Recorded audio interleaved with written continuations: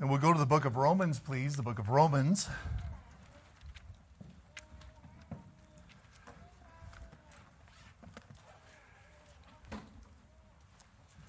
Now, if you're a Christian this morning, you know you're born again.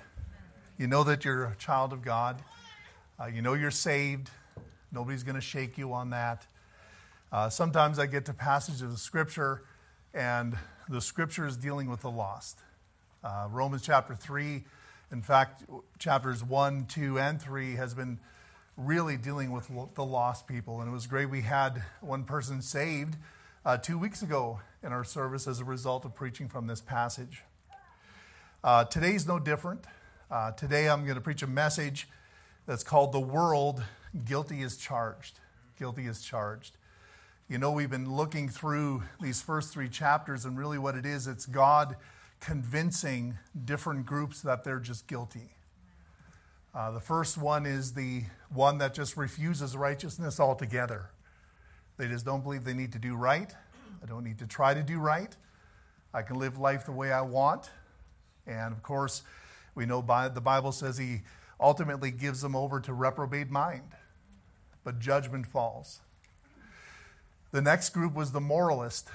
It's those that perhaps maybe aren't religious, but they just feel they're good people. And they judge other people for not being as good as they are. And God just says, no, I'm going to judge you too, because you've fallen short. The third group we've looked at was the religionist. Those that make an outward show of religion as the basis for their merit before God. And God says, no, you need to understand that your outward show has no impact on your future destination. And so guilty. Then we looked through a couple of messages where we started looking at some questions that the religious ones, or the Jews specifically, would give, saying, well, then what advantage then hath a Jew? Why is it advantageous to be brought up in a religious home, in a Jewish home? And the Apostle Paul answered that by, well, to you is committed the oracles of God. I mean, you were to accentuate the word of God to mankind. I think you can relate that same truth to Christians in the church today. Your real goal is to accentuate what the Bible says. You're not supposed to bring a black mark upon the word of God. It says it over and over, not to blaspheme the word of God, because that's all people have to go by. It's the only thing that is solid, the only thing that is unchanging. It's the only thing that will show them salvation is the word of God. We have one last question here that I need to address, and then we'll be hopping off into the subject of dealing with the world in general. In verse number 5, it says this, "But if our unrighteousness commend the righteousness of God, what shall we say? Is God unrighteous who taketh vengeance? I speak as a man. God forbid, for then how shall God judge the world? For if the truth of God hath more abounded through my lie unto his glory, why yet am I also judged as a sinner? And not rather as we be slanderously reported, as some affirm that we say, let us do evil, that good may come, whose damnation is just." Now this passage here, I want to just take this and explain this to you. This is the third question that is posed to us by an unrepentant, self-righteous person, and presenting a justification as to why it is that I can continue in my sin, and why should I be judged for it? Now the world is full of this. What kind of God would judge that? A loving God wouldn't send someone to hell. Well, the Apostle Paul says, God forbid. That just means no. God is not unrighteous to judge you. He requires righteousness, and his righteousness requires judgment. And so he wouldn't be a righteous God if he didn't judge. We know that he will. In Jude 14 it says, "And Enoch also, the seventh from Adam, prophesied of these, saying, Behold, the Lord cometh with 10,000s of his saints to execute judgment upon all, and to convince all that are ungodly among them of their ungodly deeds, which they have ungodly committed, and of all their hard speeches, which ungodly sinners have spoken against him. These are murmurers, complainers, walking after their own lusts, and their mouth speaketh great swelling words, having men's persons in admiration because of advantage. You see a lot of this on the news. A lot of people, they pipe off pretty strong on the news because they know they got a big following behind them. And they're trying to impress these people in this group, whether it's against abortion or whether it's for abortion or for the whole woke thing that's going on today. They're very brash, great swelling words, you know. But the fact of the matter is, the Lord will come and He's going to judge all the ungodly with all the ungodly deeds.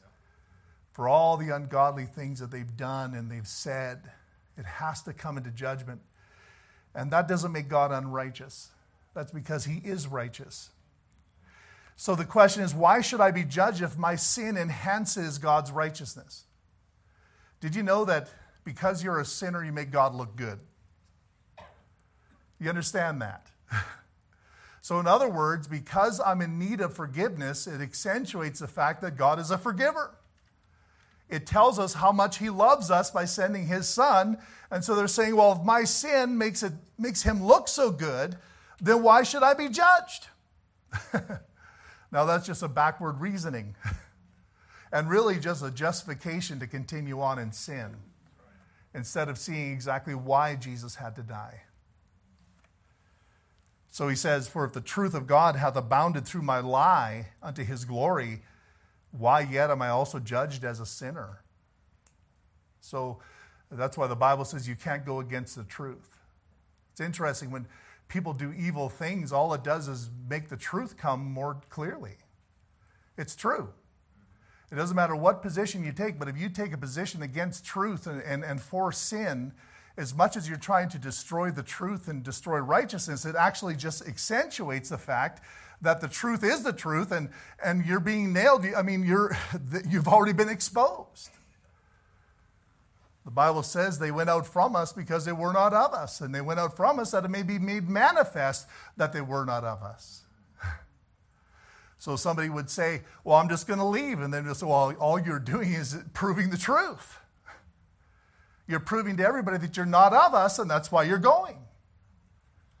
But that's not good enough, because I need to reach in and pull people out with me. Well, then you're just proving that they're not of us. So no matter what you do, there's no way you can fight the truth. The truth will always be the truth, and your lies will never overpower the truth, and you will be guilty at the end, and yes, there will be judgment. There will be judgment. But you can't fight the truth. So the question is, if that's true, then why should I be judged? Because with Jesus Christ on the cross of Calvary, it's just not a matter of love. It's a matter of holiness.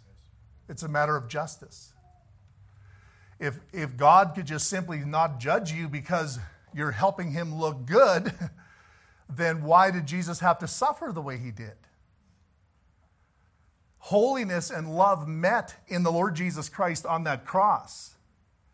And justice was met upon the Lord Jesus Christ. He experienced the judgment of your life when He died upon that cross. The Bible says in Proverbs 16:6, by mercy and truth iniquity is purged, and by the fear of the Lord men depart from evil. Psalm 85:9, it says, surely His salvation is nigh them that fear Him, that glory may dwell in our land. Mercy and truth are met together. Righteousness and peace have kissed each other. So in Jesus Christ, these two things that seemingly seem opposite, love and holiness, truth and righteousness, or mercy and truth, they've met each other. There would be no mercy if Jesus Christ wouldn't have died for you. He was the expression of God's mercy towards you. So that's not a reason for us now to say, because I've made you look good in your mercy, that somehow I shouldn't be judged. Well, if that were the case, then Jesus wouldn't have died. And you would have never even understood his mercy. The only way you know God's mercy is because he had to extend it towards you. And so holiness and justice met on the cross. He had to pour his wrath upon his son. There's never a time where you can say, I just won't judge. No, he will. He has to. And that's why those of us that have put our faith in Christ and we're born again and we get placed into Christ, the wrath of God has already poured upon you through the Lord Jesus Christ. For the wages of sin is death. And the Bible says that if you're saved, that you've been baptized into his death, not by water, but spiritually. When you receive Christ as your Savior, you were placed into Jesus pre-death. So that when the Father looked at his Son dying, he saw you. That's why your payment is paid. Amen. If you wouldn't be in Christ, how could he see that your payment is paid? You still have a payment that needs to be paid. That's why a lot of these folks that believe you can lose your salvation. Folks, I'm going to tell you something. How is it that you can go twice into the Lord Jesus Christ? That's why the Bible says there's one Lord, one faith, one baptism. One time you're placed into Christ.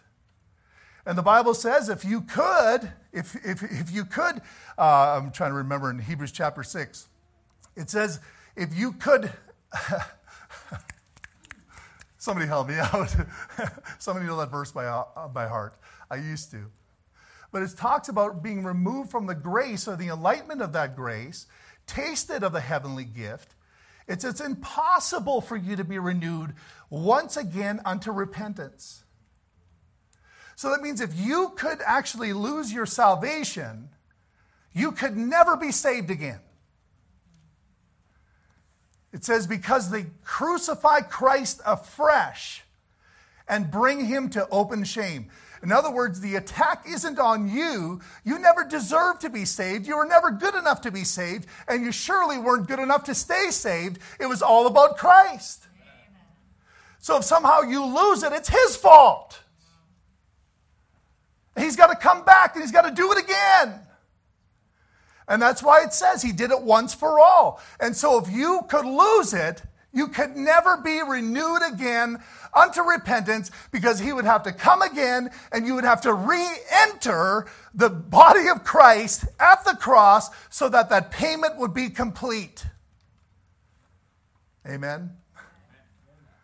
One baptism, one time placed into Christ.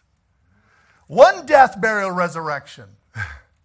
One sacrifice for all. Amen? And I'm going to tell you something. If that's not enough for you, then you're lost. Oh, by the way, if that were true, there wouldn't be a saved person in this room. Not one. You would have lost it the minute after you got saved. Probably. Or at least the same day. Mercy and truth are met together. So he needs a judge. So judgment was on Jesus Christ, so those of us that are born again can escape that wrath. Never to have to experience that wrath. What a blessing that is. But those that choose to meet God on their own merit, those that choose to meet God on their own righteousness, they will have to experience the wrath that we're talking about here. They're the ones that are justifying. So evil does not bring good. God is good. He's always been good. And your evil didn't make him good. It just caused you to see that he's good. Amen. You just saw his mercy. You saw his love. You saw his holiness. You saw all these things because of what you were. But he has always been these things. Amen. So we move on to this next section here, where it's talking about the universal guilt of mankind. This is something the world does not want to hear, but this is it. This is it. The first thing we see here in Romans 3, verse 9, it says, what then? Are we better than they? The Apostle Paul is putting himself in the position of the Jew. Is the Jew better than the Gentile? Now, when you're talking about the Gentile here, you're not just talking about someone that isn't a Jew. That when they mention Gentile, they're talking about idol worshipers. They're talking about people that have false gods. I mean, nowadays, gods aren't so prevalent. I mean, they're getting more. You're starting to see them more in the city. You go by somebody's yard, they have a little idol in the front yard. But that's not a very common thing. It never has been in our society. But in the first century, they would have temples of idols right beside in their neighborhood. All over the place.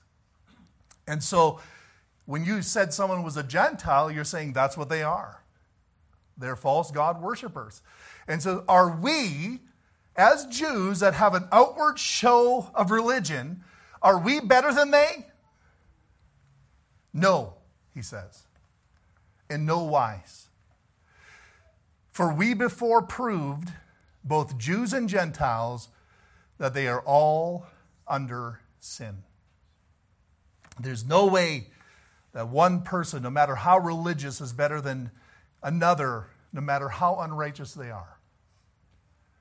I mean, we like to think that way. You say, well, I'd make better decisions. Sure you are, but in the big scheme of things, looking at the guilt of God, it's the same. I always say, if there's a measuring stick that's this high and the top is God and we're at the bottom, we're just measuring ourselves on the bottom half inch.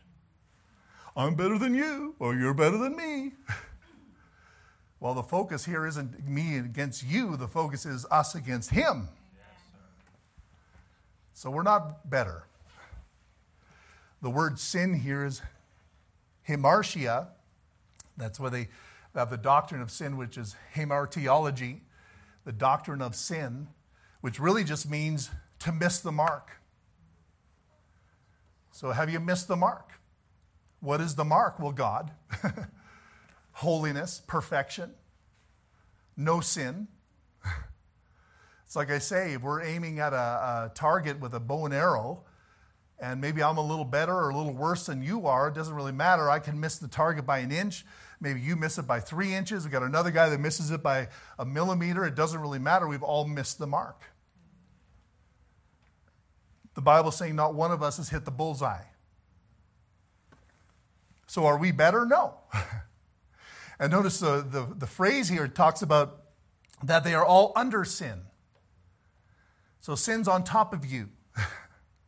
Have you ever been pinned underneath something that's heavier than you and you couldn't get it off, which means that you couldn't move it? That's what it means to be under sin.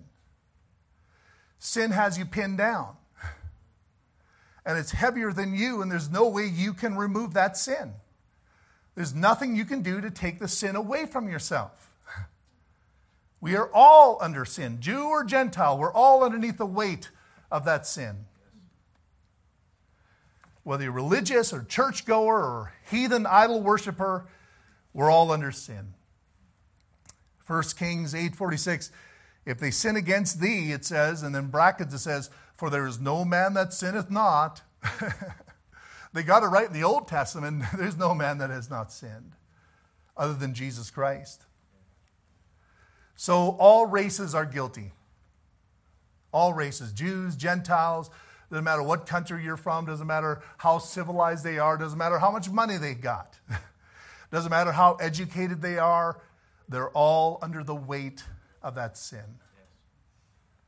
Not only that, the religious are guilty. Notice in this next passage, verse 10, it says, as it is written, there's none righteous, no, not one. There's none that understandeth. There's none that seeketh after God. They are all gone out of the way. They are together become unprofitable. There's none that doeth good, no, not one. But you know what the interesting thing is when I talk to people? They all proclaim their own goodness. If I go knock on a door, rarely, if ever, have I had somebody tell me, you know what, I'm not good at all. Usually, they proclaim some aspect of their life as good. I've even had atheists, they proclaim that what they did good is they've read the Bible through. I've read the Bible. The problem is the Bible didn't read you. The Bible didn't reveal you. You got to look at it the right way. I mean, I just met someone recently in our soul winning time, and they were telling me about how they read the Bible through the King James Bible. Have you? like it doesn't matter if I have or haven't, but yes, I have. You know, then I just thought, you know, I could have really had a good argument there, but I didn't choose to go that way. But I just thought, what a man to go to this book to try to find God unrighteous, to blame God. God help you. Just digging through this book, just to find something that I can blame God for. Just something that I can say about God that makes him look bad. Yet they're good. We're good. The Bible says, every man proclaimeth his own goodness, but a faithful man who can find? I'm not so bad. Yes, you are. You're pretty bad. There's none that doeth good. No, not one. None of us here can say that.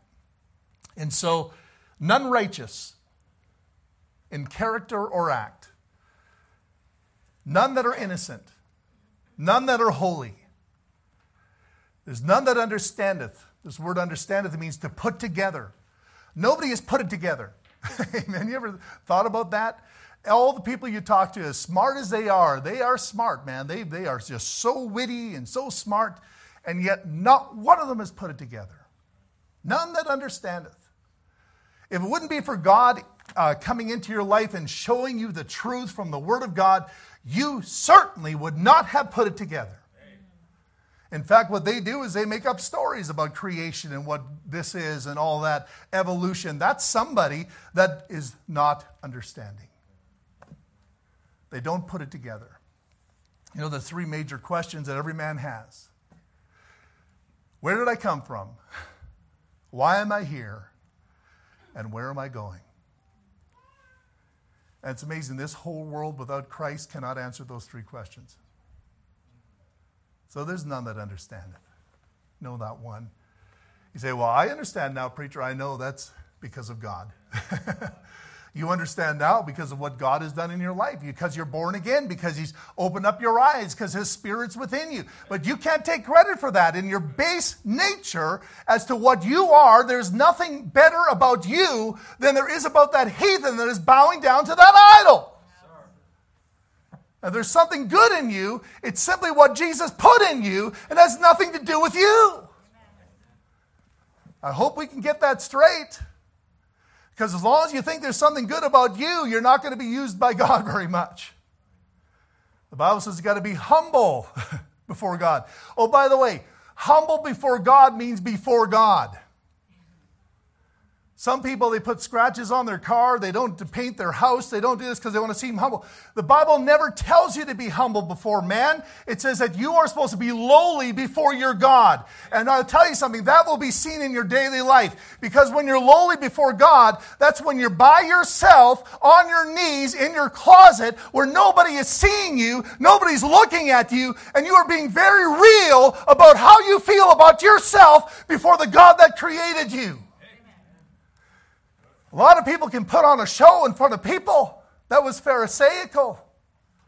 They would disfigure their faces. They would make themselves look like they fasted and prayed. They would speak in the streets and they would pray very loud so everybody could hear them. But folks, have you ever been by yourself in your room where nobody could see you and you've expressed yourself to God saying, God, I am nothing. I need you, Lord.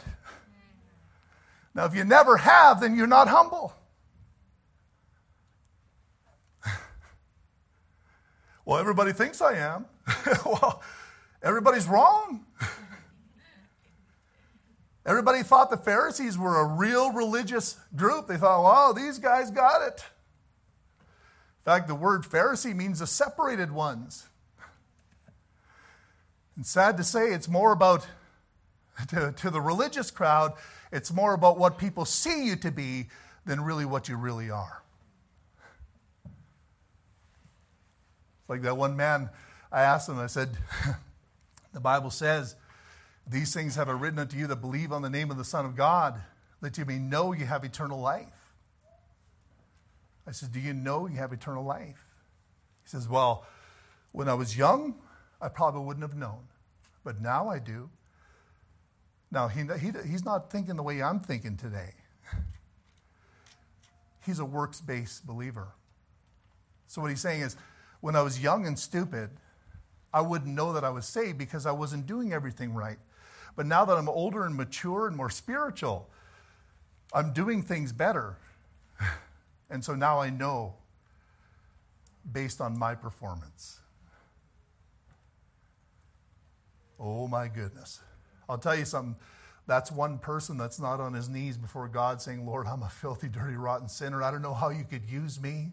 I don't care if you've been saved 40, 50, 60, 70 years. I don't care how spiritual you think you are. There's never a time where you can get off of those knees and say, God, I'm something. Every day you go before him and say, Lord, I am nothing. There's nothing in me that's worth spit, God. If you're not going to do this, I can do nothing. Lord, I need you today. If you're not going to help me with my family, I can't be a father. I can't be a husband. It's not the books you read. It's not the experience you have. It's because God is in you, because God is helping you. And unless you can humble yourself before him and see yourself as nothing, you'll never be anything. You understand that? Because God will never share his glory with a man. So, oh, I'm a good dad. No, you're not. You're not a good dad. As you humble yourself before your God, say, Lord, I need to be a father. He says, you just follow my book. You just do what the Bible says, and everything will fall into place. So I can never say, I am a good one.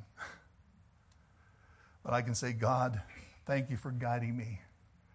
Because if I wouldn't have your word, I would have destroyed my family. Just like the world is destroying their families. You understand that there's none righteous, no, not one. There's none that understandeth, that put it together. You didn't understand Dr. Spock or whatever books, they self-help books, they got it all figured out. They got nothing figured out. They don't have a clue what it takes to have a family that glorifies God. And we don't either. That's why we have to be in a constant state of submission to God. A constant state of consecration to him. Submitting, never thinking that somehow we're something. The moment you think you're something is the moment he says, I can't use you. You're glorifying yourself. None that seeketh after God. That means investigate, scrutinize. Like I said, I've had people read the Bible, they're trying to find blame in God. They're trying to attack God. They're trying to find excuses why I continue in my sin. Why I don't even have to call it sin. It's actually just normal. This is just natural life.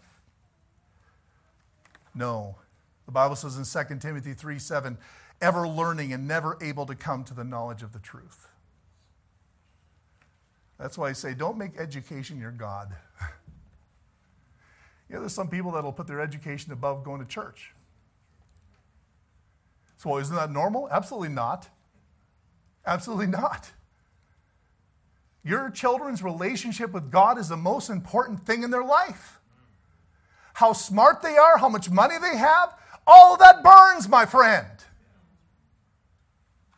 But now, we're living in such bad times, folks. Jesus Christ says, the Son of Man hath no place to lay his head. He wasn't making much of money and career and all these different things. Now I'm saying go work and yes, get your education, but never sell it on God for it. That, my friend, is worth nothing compared to what you could do with God. But time after time, I have people walking away from God because, I need to do this and I need to do that and I got to go to school. And no, you don't. If going to school means that you had to walk away from the house of God, that, my friend, was not the will of God for your life. Yes, sir. There's a high calling of God in Christ Jesus, and the Bible says there's a prize for you if you follow that calling. But you can be sure the devil's calling too. He's got a lot of low callings. He's saying, hey, why don't you come over here for a while? All he wants to do is get you away from the influence of the Word of God. You say, oh, well, I'm a Christian. All I can do, I can read my Bible. I don't need a preacher. I'm going to tell you something. Preaching and reading your Bible are two different things. You can't live without the preaching of God's Word. You need a leather-lung preacher to lift up his voice and break through that hard heart of yours and hit you between the eyes and tell you things that you don't want to hear just so you can say, you know what, maybe I'm wrong. Otherwise, all you'll do is read through this book trying to affirm your decisions. Amen. And at least if the Lord will give you a preacher that won't be scared that you'll get mad at him for telling you the truth. Because if you got a preacher that is concerned about that, then you need to find another church. Because you need preaching. And the Bible says that the children of God love the preaching of the Word of God. Well, I don't like preaching. Then you need to get right with God. You really do. If you go home and complain about the preaching, you just simply need to get right with God. You need to get on your knees before God and confess of the wickedness of your heart. Because the Bible says that God chose the foolishness of preaching. And I understand I look like a fool sometimes. I'm spitting and I'm stomping and I'm jumping. I'm doing this, that, and the other. You say, preacher, is that preaching? Well, it's supposed to be foolishness. That's so you can glorify the wisdom of God. Amen.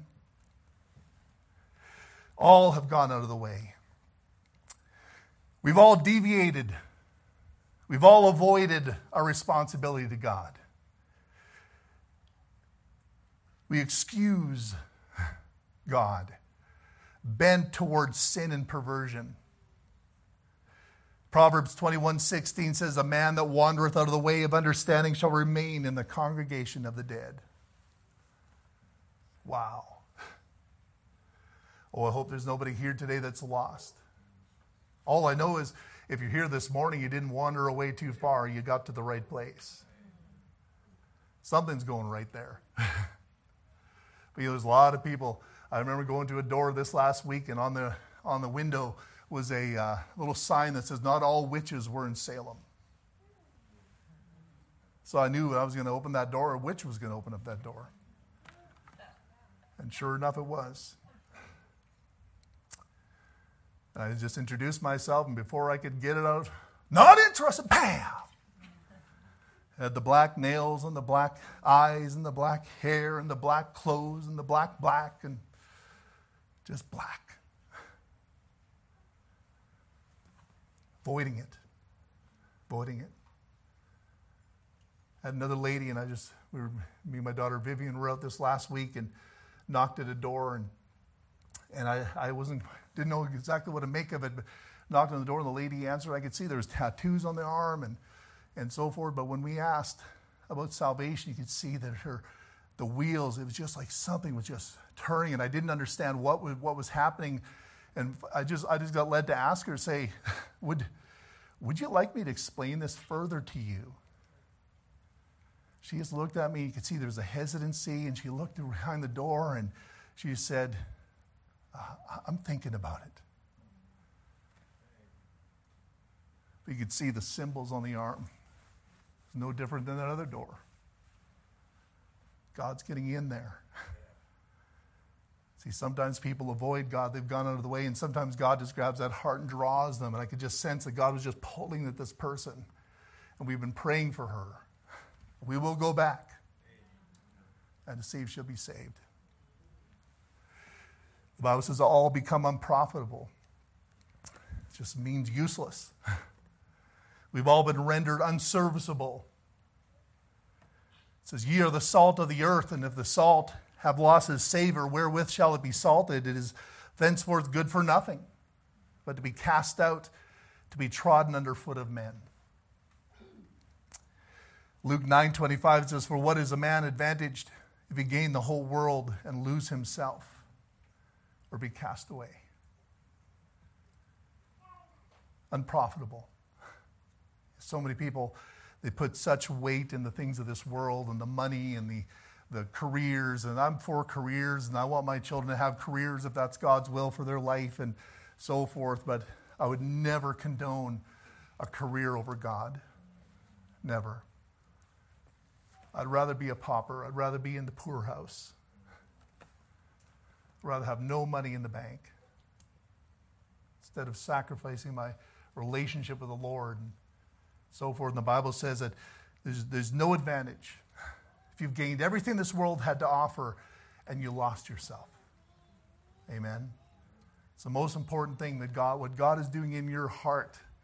People ask me, they say, over 20 years of pastoring, well, God must have taught you a lot of things. And I said, well, probably, but the one thing is the most important thing is the thing that God is doing in my heart.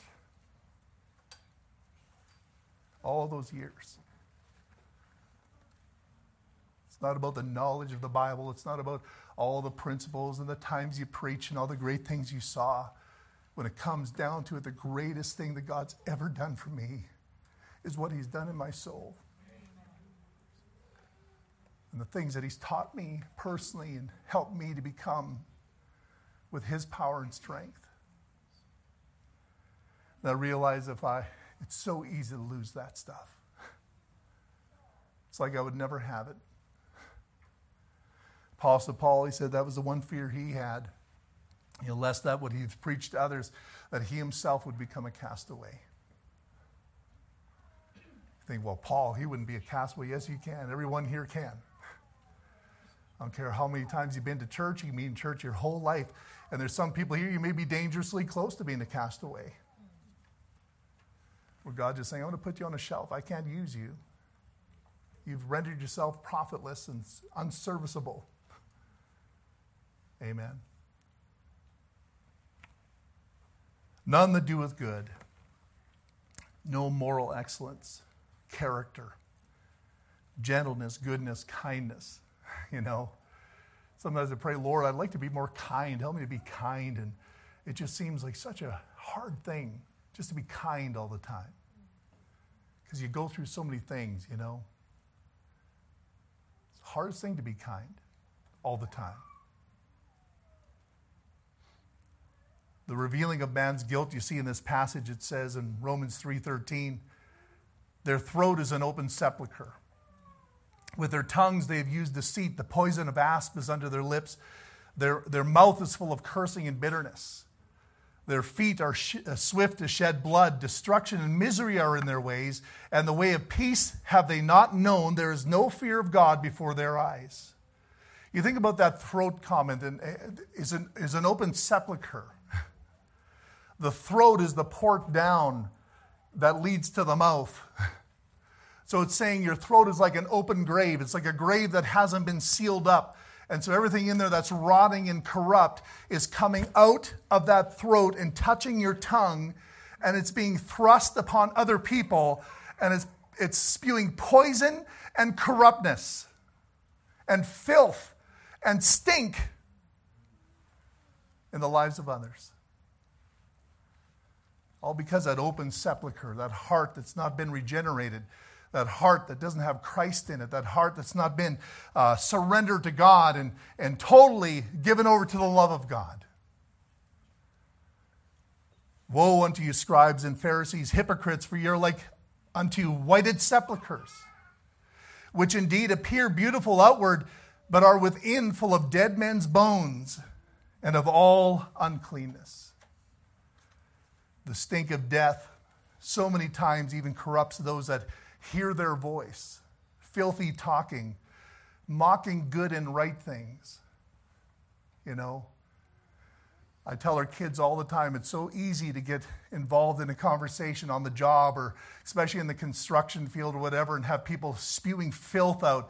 And I said, never think that's a normal thing. That's never something you have to accept simply because, this is just the way it is in the world, or this is just a construction. And no, what you ought to say is just, I don't want to hear that. Close that grave. That's what you need to tell them. It says, your mouth, your throat is like an open grave. That'll straighten them out. filthy jokes and filthy talking. It's just an expression of an unregenerate heart. Got to be careful, Christians, because even you, if you're not going to stand against it, you may also find some of those words finding their way, being corrupted by the words that come to you. And also you find them going back. That's why you keep away from that filth.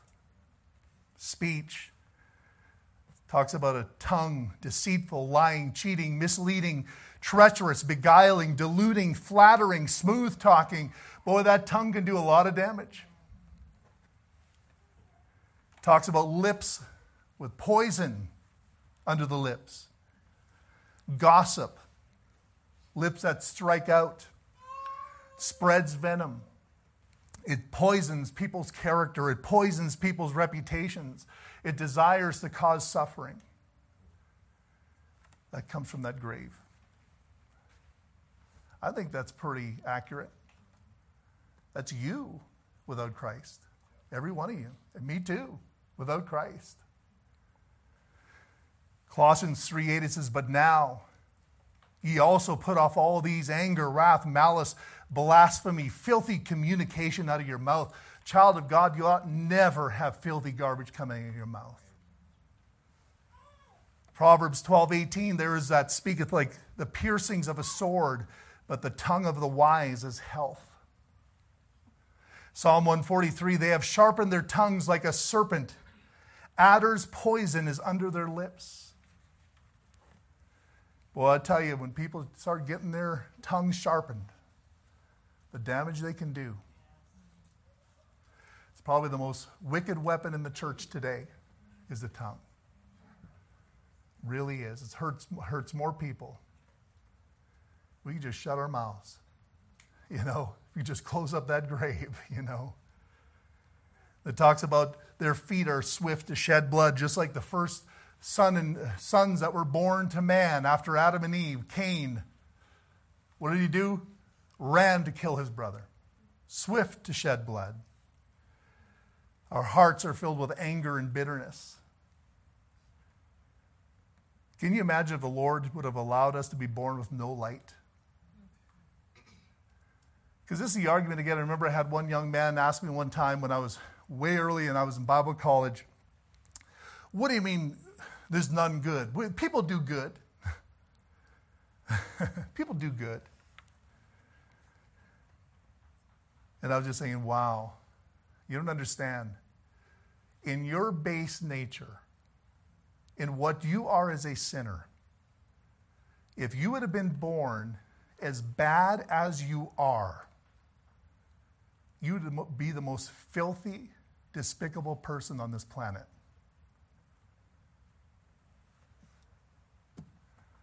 You would have probably been born a homosexual as well. Because the Bible says he gives you over to reprobate mind. That means if you started in a position where you were given some light, and then God says, "I'm going to withdraw myself from you," that means you can be worse than what you are. Now my question is how did you get to that point? Well, the Bible says that he lighteth every man that cometh into the world. You know that even the ability you have to even choose the gospel was given to you by God before you were born? That he lighteth every man that cometh into the world so that you could understand the aspect of the gospel, so that people, no matter where they are in this world, whether they're in a jungle or in a city, they can somehow figure it out that this probably isn't a right thing to do. And that's not because of them or their base nature. That's because of the light that God has put into their soul at their creation. Imagine what you would be like if he gave you no light. None that understandeth, none that seeketh, all gone out of the way. See, even the ability you had as a child to hear the gospel and to believe it was a gift of God. Because in the curse of mankind, you were as bad as you could possibly be, and there was no redemption except for the fact that God said, "I don't want you to go to hell." So he gave you the ability to see. And that's why, through a series of rejecting righteousness and searing the conscience, that God can back away from a sinner and say, I give you over. And that's why what you're seeing out there today, some of these wicked people, you're seeing you without God. That's what you're seeing. So next time, instead of saying, oh, let's just judge them, just remember, that's you. What do they need? That's the way we got to think. Amen? Because for me to just simply want judgment without saying, you know what, Lord, that's by the grace of God, that would have been me. I just made a couple of good choices with a little light that you gave me, that little thumbprint on my soul, that little ability to understand the truth. I don't think we understand how bad we would be in our lost state. And that's why sometimes we proclaim our own goodness. It's never been our own goodness. Never. Our corruption, our curse, this is what it is. Feet that are swift to shed blood. Throats with an open sepulchre. Poison under the lips. Their ways, destruction and misery are in their ways. And the way of peace have they not known. Can you imagine that? You wouldn't even be able to understand peace. You wouldn't even want peace. You want chaos. You're used to chaos. 100% self. Wow. People are naturally miserable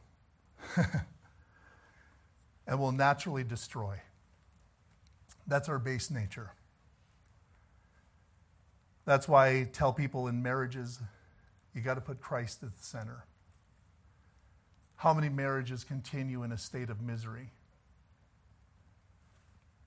Because Christ isn't in there. That's just a normal thing. It's a normal thing for a lost, corrupt person to have a miserable marriage. But it's absolutely abnormal for a born-again new creature to live in a state of misery. Amen. Psalm 127, except the Lord build the house, they labor in vain that build it. Except the Lord keep the city, the watchman waketh but in vain. It says, the way of peace they have not known.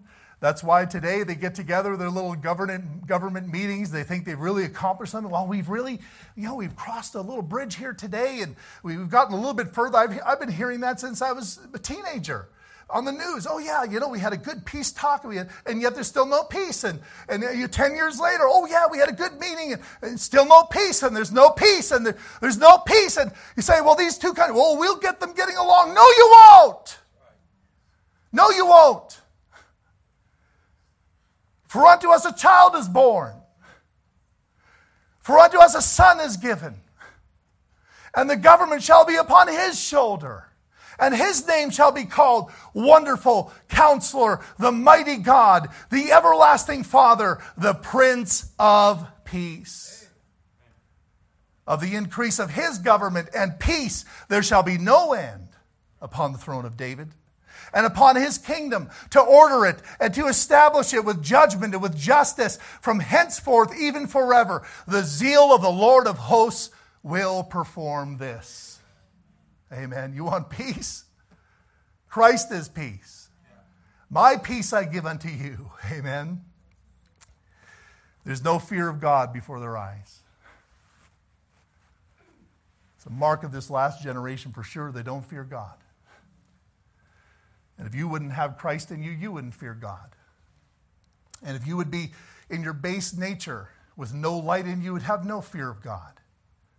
That's why they can just accuse God. And that's why they can mock God. That's why they can blaspheme God. Because there's no fear of God. They don't believe what God says is true. Christian, do you? See, then you would fear God. If you believe the Bible is true, you'll fear him.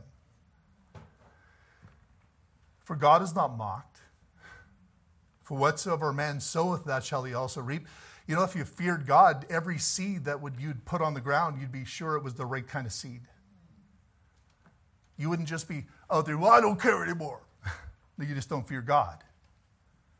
Because even though you feel like everybody hates you and nobody loves you, even in that state, as you throw those filthy seeds on the ground, God will still make you harvest it.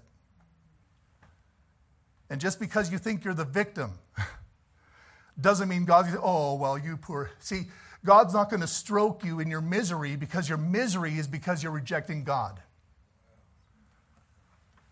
Amen? God doesn't stroke you in that, in your self-pity. He'll come and comfort you as you suffer for him. As you're afflicted and as you go through trials because of your stand for the Lord, he will come and he'll be like a shepherd and embrace his little lamb.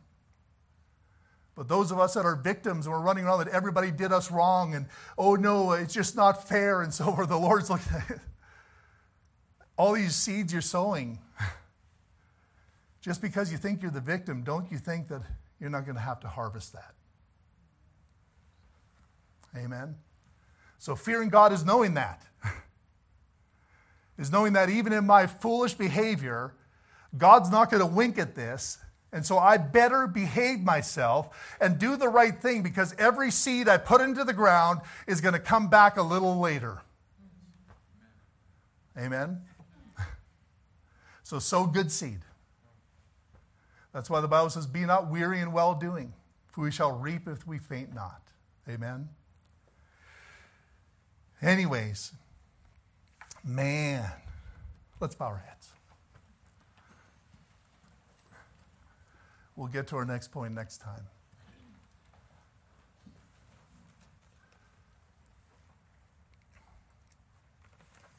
Like I said before, this message is really geared towards a lost man. It's geared towards someone that does not have Christ in them.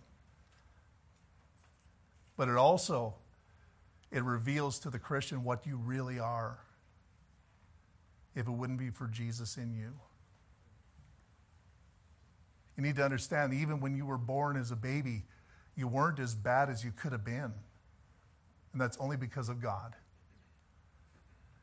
It's because he lighted you. He lighted every man. He gave you the ability to understand the truth, so that when the gospel was presented to you, that you received it. For that, he needs glory. So never can you say and proclaim your own goodness, ever. And maybe you have a tendency of glorifying yourself and thinking there's something in you, and there isn't. Maybe you've never found yourself alone in your room or in a quiet place expressing the truth. Dear God, I am nothing without you. And if that were true, you would fear him. You would obey him. You would love him. You wouldn't be a critic. You wouldn't be bitter. You wouldn't be playing with sin. All those things are an expression that you think you're good.